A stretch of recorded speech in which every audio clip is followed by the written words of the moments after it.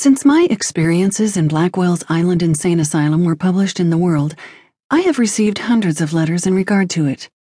The edition containing my story long since ran out, and I have been prevailed upon to allow it to be published in book form to satisfy the hundreds who are yet asking for copies.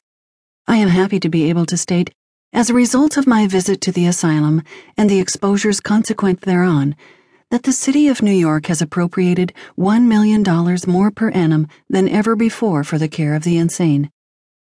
So I have at least the satisfaction of knowing that the poor unfortunates will be the better cared for because of my work. Nellie Bly.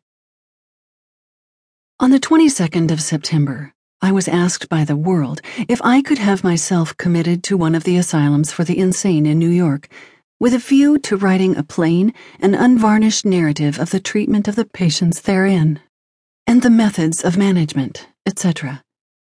Did I think I had the courage to go through such an ordeal as the mission would demand?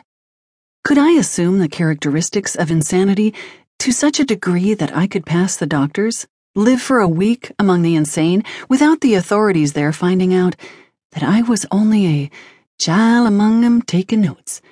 I said I believed I could.